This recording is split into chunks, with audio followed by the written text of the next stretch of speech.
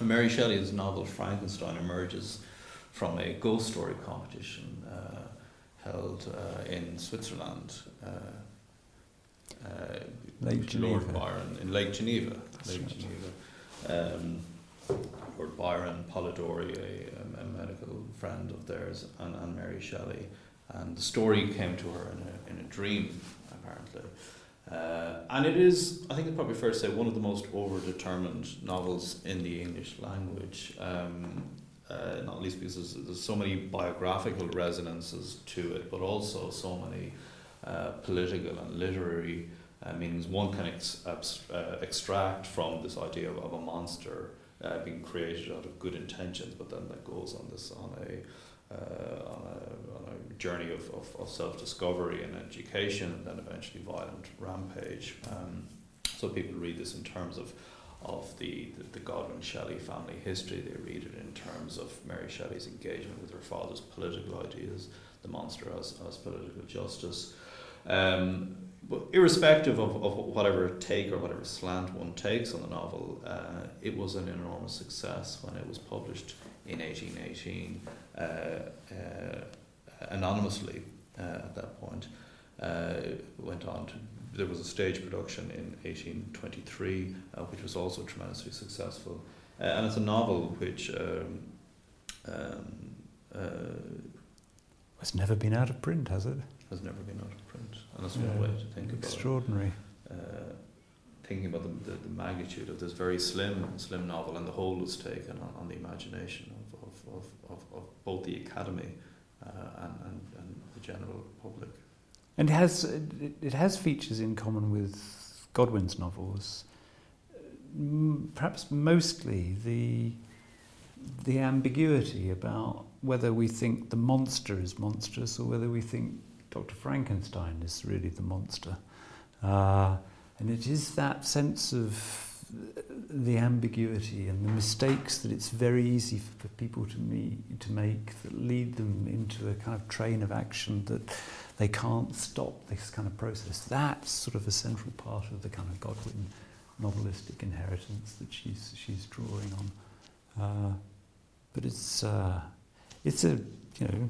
pretty impressive that you write a novel that, in 2011 and 12 was the basis for a National Theatre production, with Ben Cumberbatch and Johnny Miller.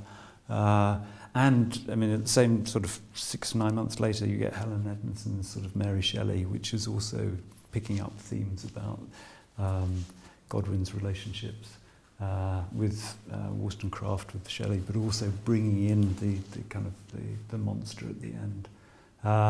These are very powerful kind of works that retain a very potent impact on the kind of 21st century imagination. Godwin's daughter wrote Frankenstein.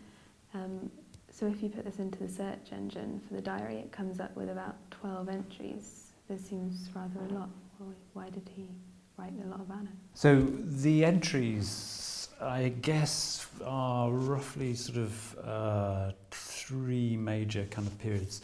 First of all, Godwin was quite involved in reading this draft of Frankenstein and making suggestions, because it would be impossible for Godwin to read anything without making some suggestions about how you might improve it. So he did that around kind of 1817. He also had an impact on the kind of second edition of Frankenstein, which he'd been reading, and he goes to the theatrical performance of the play, because they made a play out of Frankenstein, and he went to that. He also read it on a number of occasions.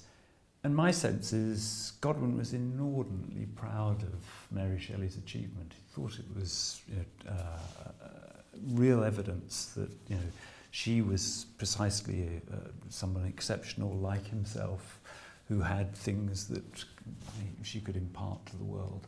Now, it has to be said that Frankenstein itself has some quite complicated relationships to Godwin. Remember, Mary Shelley wrote it after this long period in which Godwin wouldn't talk to her, wouldn't communicate with her, in which she was sort of rejected for her choice of a mate. there are very deep psychological waters at work in kind of Frankenstein. In many respects, Victor Frankenstein could have been modelled on Godwin. This is somebody who thought that it was possible to go further into kind of the advancement of knowledge, that could sort of step out of the ordinary kind of world and do really extraordinary things and come to kind of extraordinary conclusions, and in the process of that create a monster. And there's a sense that Mary Shelley herself has a sense of herself as monstrous. Her mother's, she kills her mother on being born, and so never knows her mother. She's got this one father figure to whom she relates. She didn't get on at all well with her stepmother. So the psychological dynamics of Frankenstein actually mirror some of the very complicated relationships that existed within the kind of Godwin household. Nonetheless, I think I'd be very surprised if Godwin didn't recognise quite a lot of that. And some of the issues it raises are similar to issues that Godwin himself raised in his second major novel, St. Leon, about a man who develops the philosophical stone which allows him to achieve immortality and so on. And you get exactly the same kinds of problems developing. But he, despite, I think, recognising that there's an element in Frankenstein that's sort of a commentary on his own relationship with his creation, that is Mary Shelley, he's just so proud of her. I mean, that said, it doesn't stop him badgering her for money because he was desperate for it. It doesn't stop him sort of trying to tell her what to do left, right and centre. And he doesn't, I think, ever really realise just how hurt she was by that period of estrangement and by Godwin's sort of reaction to some of her kind of domestic kind of crises. So after she'd written Frankenstein, she and Shelley went off to Italy, and her son William, named for his father, for her father, died. And she became very depressed. And Godwin wrote her a letter in which he basically says, look, pull yourself together. So a child of 3 has died. But your purpose in life is more important than this. I don't think you're one of those ordinary people that would just collapse under kind of domestic pressures. You have to get out there and kind of write. And it's very interesting that the next thing she writes is the novel Matilda, which is about a woman whose father reappears after 17 years of absence, and who she lives with, and he then develops incestuous kind of desires for her, and it all falls to pieces in a very bad way. She sent Godwin the manuscript, and Godwin is so horrified that he refused to give it back to her. But he didn't burn it. It remained in the kind of papers.